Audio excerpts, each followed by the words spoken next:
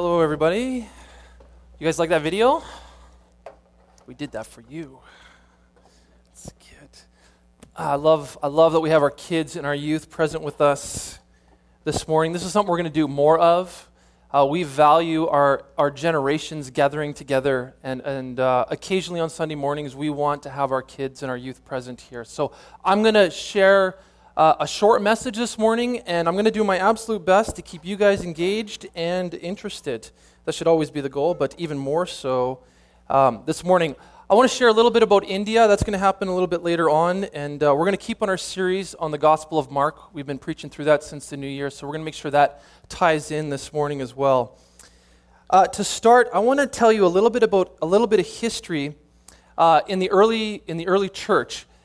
Something that happened in the Roman Empire during the first few hundred years. It was at the same time that the church was growing and spreading and really taking root. It was happening primarily in the Roman Empire. And we have well-documented history of two really severe plagues that broke out in the Roman Empire in 165 AD and in 251 AD. And this was happening right in the midst of when the church was growing. It's estimated that these diseases, the first disease in 165 AD, it lasted 15 years. It's considered to have killed a quarter of the population, maybe even a third of the population. You guys imagine that? This is a disease where 1 in 4 people would die, and it lasted 15 years. So they didn't have sanitation back then, and people were really crammed into small quarters, and so diseases would start snowballing, and it would take off, and it was just this awful thing, this awful plague that took over the empire. In 251 AD, just less than 100 years later, after the first one, an equally devastating plague broke out, and this just absolutely crippled the Roman Empire, and people were just dying everywhere. The Roman reaction, as you can imagine, was to flee. If they had money, they'd try to get out of the cities and try to escape the plague and stay away from it so that they could survive. It's really interesting to note that history tells us many Christians did the opposite. They actually chose to stay and care for the dying and for the sick and to care for the people that were most vulnerable during this plague. And because of that, many Christians died at that time as well. Check out this quote from Dionysius. He's a bishop of Alexandria during the second plague. He writes this. I think it should be up there. He says, most of our brother Christians showed unbounded love and loyalty, never sparing themselves and thinking only of one another. Heedless of danger, they took charge of the sick, attending to their every need and ministering to them in Christ, and with them departed this life serenely happy. And then he also writes about how the Romans reacted. He said the heathen, that's what they called them back then, behaved in very opposite ways. At the first onset of the disease, they pushed the sufferers away and they fled from their dears because they didn't want to get infected. And so in the face of this awful thing that was going on in the Roman Empire, Christians rolled up their sleeves, they got their hands dirty, and they cared for people that were suffering and that were poor and vulnerable. They loved their neighbor. They were compelled by Christ's call in their life to be a light and to engage in their neighborhood, to engage in their community, and to engage in the needs that they saw around them. And now you might respond to this quote and say, well, of course a Christian's going to say this about themselves. They have a vested interest in making themselves look good. I want to show you a quote from a pagan writer, somebody that is not a Christian, doesn't have a whole lot of respect for Christians at the time, and yet they document the same thing. So here's the next quote, pagan writer Lycian. This is during the first plague. He writes, the earnestness with which the people of this religion help one another in their need is incredible. They spare themselves nothing for this end. Their first lawgiver, he's talking about Jesus, put it in their hearts that they were all brethren. So within the first 100 years, the Christian church is already known as being people who really cared and supported each other and looked after people. In 362 AD, Christianity has really firmly taken root in the empire by then. And there's an emperor who came onto the scene and he hated Christians. And his goal was to eradicate Christianity from the Roman Empire. And so he writes this letter to all of his top officials, and he says, here's what the Christians are known for, and here's why the religion is spreading, and here's what we're going to do to combat it, to try and get rid of it. And he basically says we're going to try and mimic them. So it's Emperor Julian. This is what he writes here. It is the generosity towards non-members, care for the graves of the dead, and pretended holiness of life that has especially fostered the growth of atheism. Now, interesting to note that he's actually talking about Christianity, so it was originally known as atheism. But he recognizes, you can tell he doesn't have a lot of respect for it, but he recognizes that it is their generosity and their care for the poor that has really helped spread the faith. And so this is what he says to the leaders. He says, we need to mimic what the Christians are doing. We need to mimic their charitable actions. So he says this, it would be shameful when the Jews have no beggars and the impious Galileans, and that's just a reference to Christians, that was another way to call Christians, impious Galileans, feed our own people along with their own, that ours should be seen to lack the help we owe them. So here's this pagan emperor who recognizes that his own people don't take care of the poor and the vulnerable, and yet these Christians who he doesn't respect, he wants to get rid of them, but he recognizes that it has grown so much because these Christians are tangibly being a light in their community and in their neighborhoods. Even among non-believers and Christian haters, the prime directive of being a light in your neighborhood, being a light in your world was so evident and apparent. It's one of the reasons the early church grew so fast and so quickly. I read a really good book this summer, and the thesis is this. You can flip to the next slide. He said the practical application of charity was probably the most potent single cause of Christian success. And the whole book basically seeks to prove that there's a lot of factors to why Christianity grew, but he says the primary one is because of the charity, because of the way that Christians lived in a pagan society. Others were drawn in, like the darkness being drawn into the light. Today's message is not about charity. It is so much bigger than that. It's about being a light. It's about making Jesus known. It's about having other people look at our lives and being attracted to God because of how we live, just the same way the early Christians did at the beginning. So we've been going through the Gospel of Mark, and today we find ourselves in chapter 4, and it's impossible to preach through the entire chapter, so I'm going to camp on just 4 verses, starting in verse 21, and they are powerful verses. They've already been read here a little bit, but we'll put it up on the screen there, a lamp on a stand. One of the things that I absolutely love about Jesus is he takes really common images, everyday household items, and draws spiritual truths out of those things. And so when you think about it, it's actually a really silly image, this one. He talks about a lamp.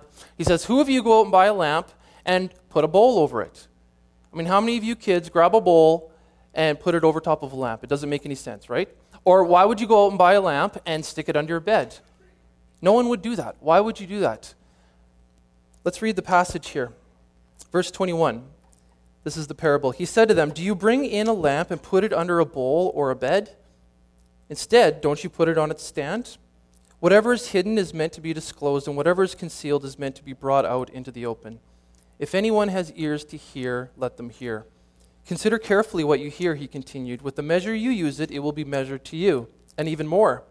Whoever has will be given more. Whoever does not have, even what they have will be taken from them. So Jesus here is talking about how we choose to apply what we say we believe. If we say we believe in the light of God, it should show up in our actions. We don't hide it. We don't put a bowl over our life. We don't crawl under a bed or go into our little holy huddles. It's meant, what we have, what God has given us in Christ, is meant to be put on display so that other people are drawn in.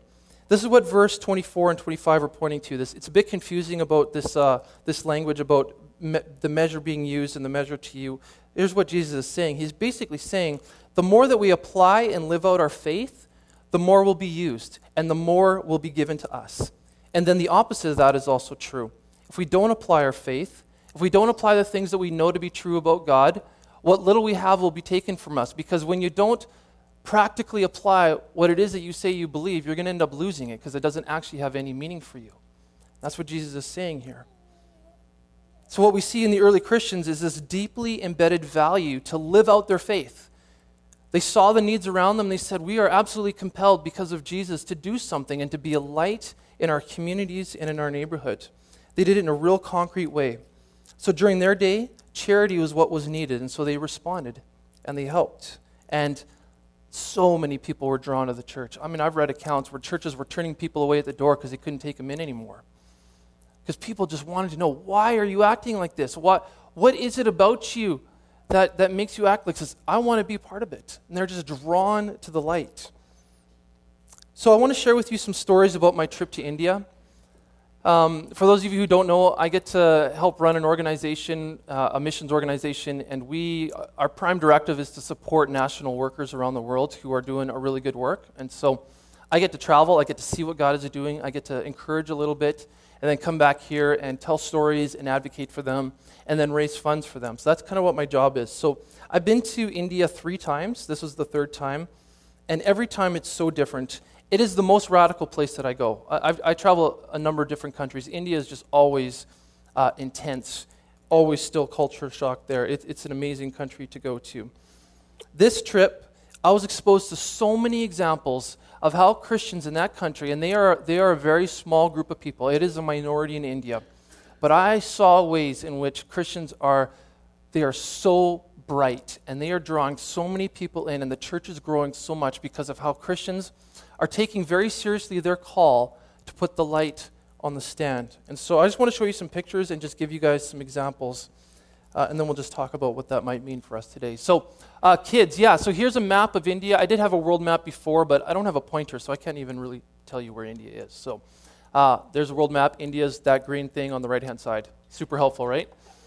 Okay, so flip on over to India. I spend all my time in northern India. In southern India, Christianity is very well rooted, but in northern India, it's still one of the most unreached areas of the world.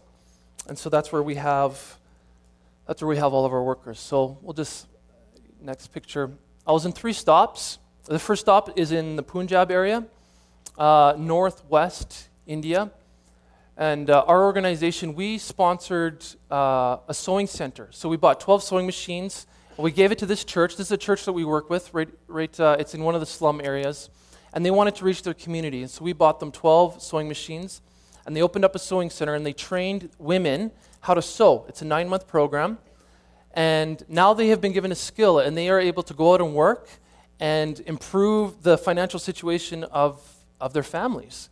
And this has proved to be a really important skill and a really valuable skill, especially for women. And so the church has said, we want to be a light in the neighborhood. What can we do? And so we opened up the sewing center. So I actually got to be there for the graduation. So all these women took this 9-month course, and now we'll see what they do with it. But our hope is that they're able to, get out of the slums and improve their situation for their family. So this is the group of 12 women that graduated.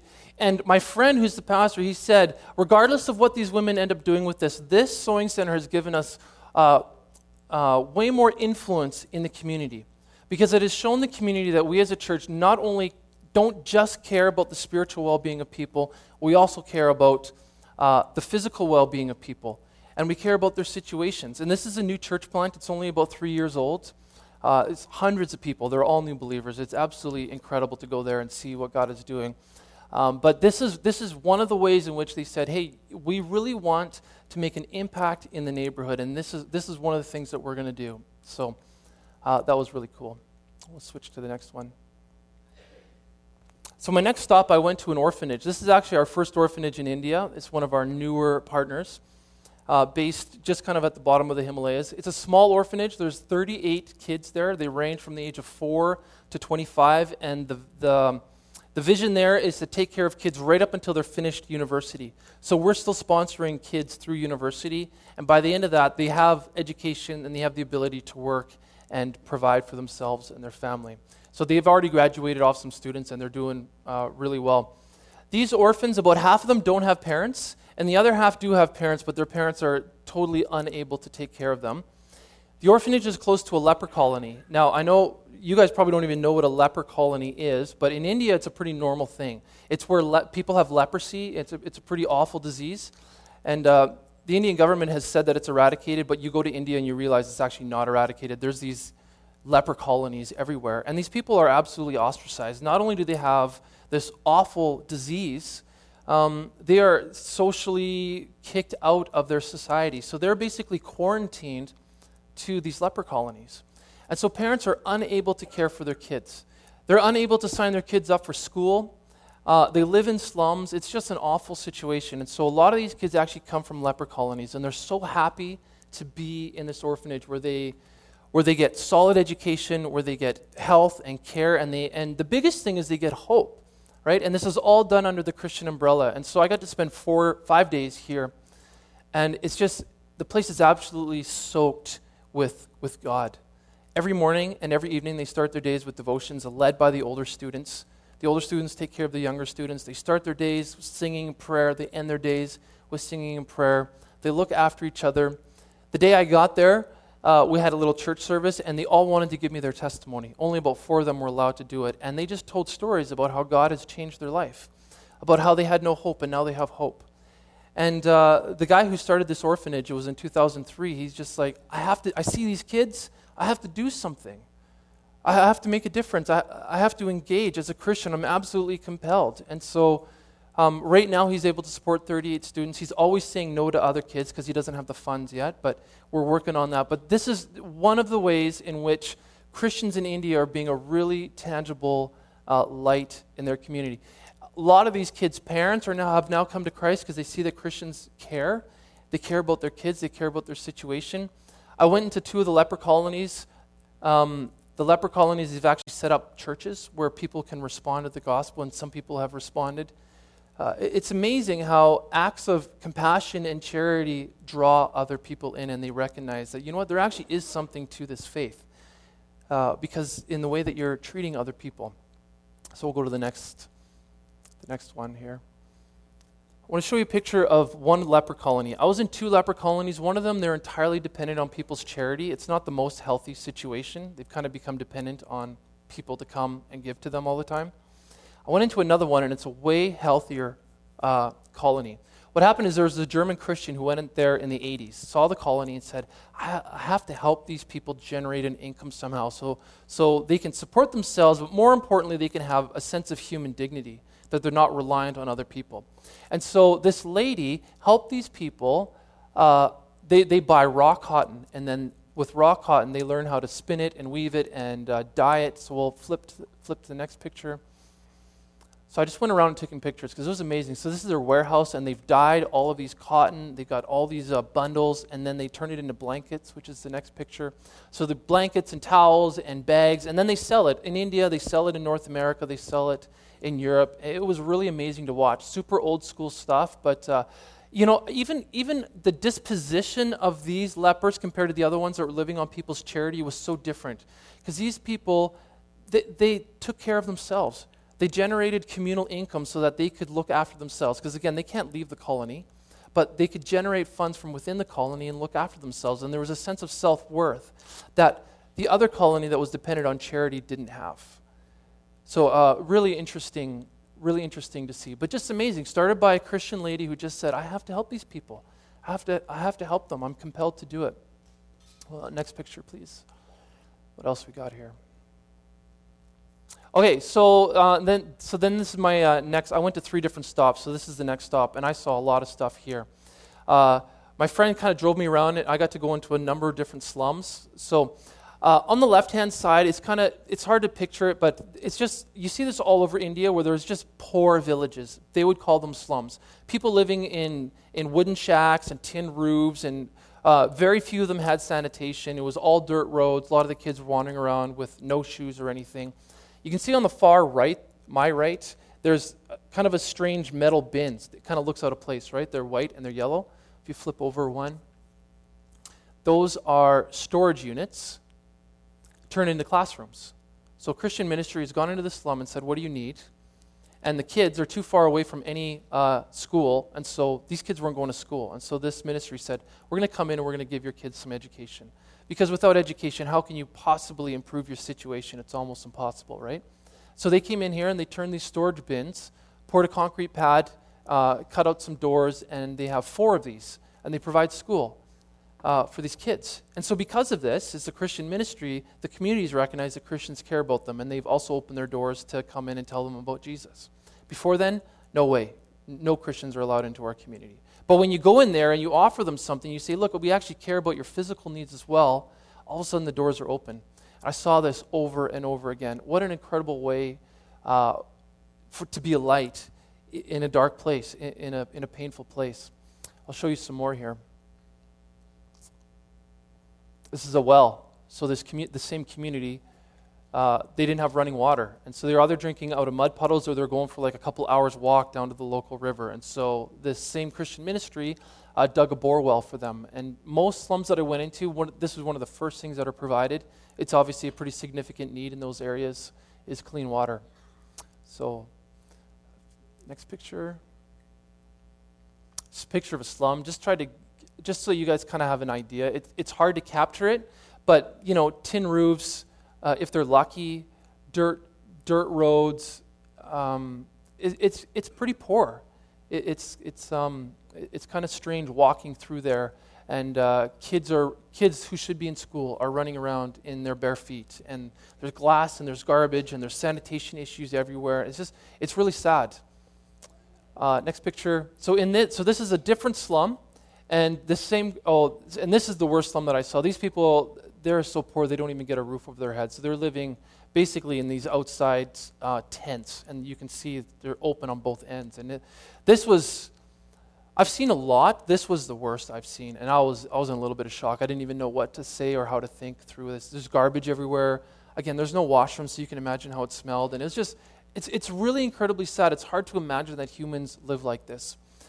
I want to preface this because I know I'm showing a lot of poverty. India is a growing nation, and there is a lot of wealth coming in, and this is only a percentage of people that are living like this, right? So, but it's still a large population. It's still a large amount of people that are really suffering. So in this same slum, again, this is a Christian school, rented out of one of the buildings that are in there. And these Christians go in, they provide the teachers, they provide food, they provide education for 120 of these kids. And then they've also planted a church in this same building.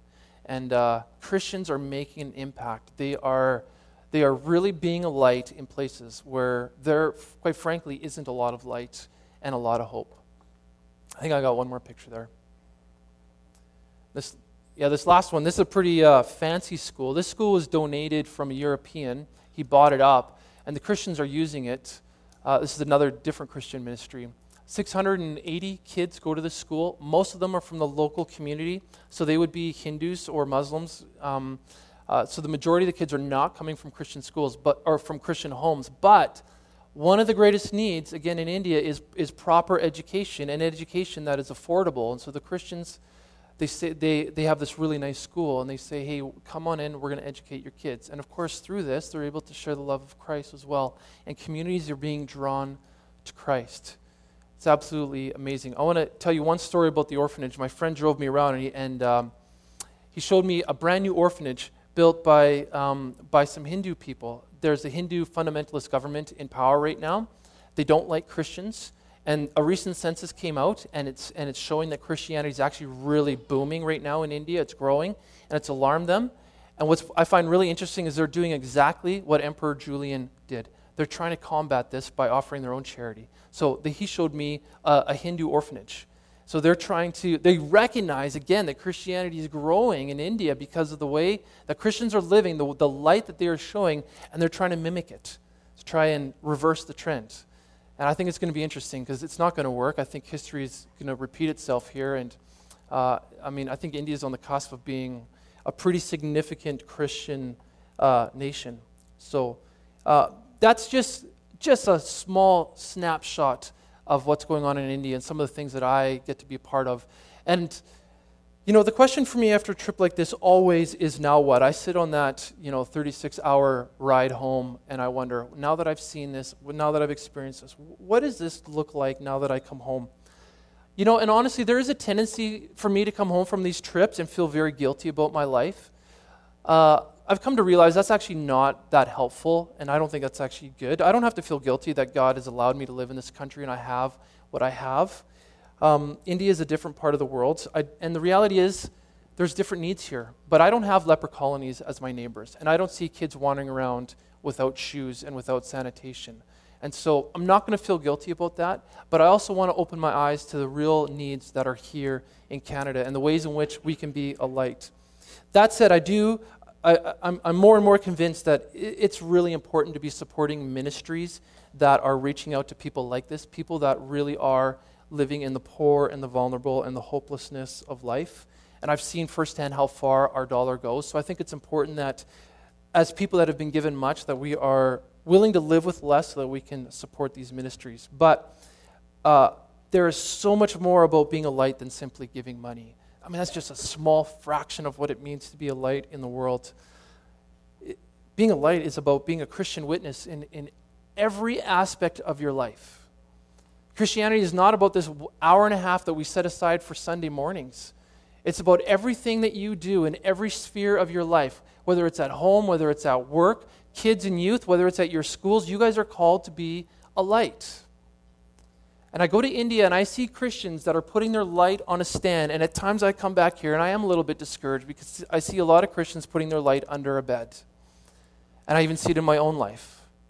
And I'm challenged when I come home to say, you know what, man, I gotta fire this up again and get people excited about what we have, because we have been given the light and we follow the God of light. And He invites us into this beautiful mission of drawing people to Himself and making the world a better place. And we got to be a part of that, and God calls us to be a part of that. So this morning, I simply want to remind us of what we've been given and then what we've been called to. We've been given the light. Jesus said, I am the light of the world, and then He says, you are the light as well. And so go and shine. And by the way in which we live our lives in every sphere of our life, people should be drawn to Christ. The scriptures, Paul actually says that we are ambassadors for Christ. He's not just talking about himself. This is a call for all of us Christians. That we are ambassadors, that in how we live, we actually represent Jesus to the world around us, to our neighbors, to our friends, to our family, to our communities. So we are to put our light on a stand.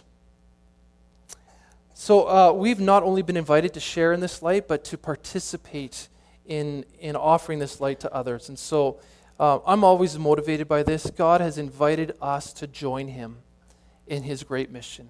And it's an amazing thing. And so when I think about engaging in the mission of God, I don't do it out of duty or obligation or some sort of sense of guilt.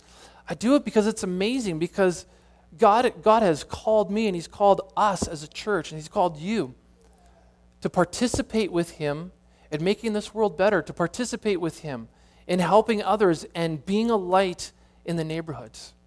To put what God has given us on a stand and not put it underneath the bed. And I think this is a beautiful and amazing picture. For me, I feel like my Christian faith took a lot of steps forward when I started understanding that it's not just about me, it's about what God has called me to do in the world around me. That He has given me, He's given me hope, but He's also given me a purpose. He's given me a mission to engage with. And it's not just globally, it is locally. It's in every aspect of my life, every minutia of the detail of our lives. And so, there's our inspiration for the morning. You've been given light, put it on a stand. Don't put a bowl over it. And when I go to India, that's what I see. I see people who, some of them are persecuted. Some of the pastors that I hung out with, I was in their home, they kicked me out after 10 minutes. They're so worried about people seeing them with a white guy because they knew what that meant.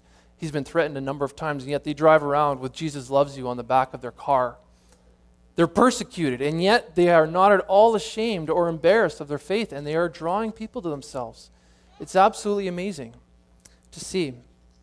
And so, it's our encouragement this morning to be a light in the areas of our life in which we live, in all the areas.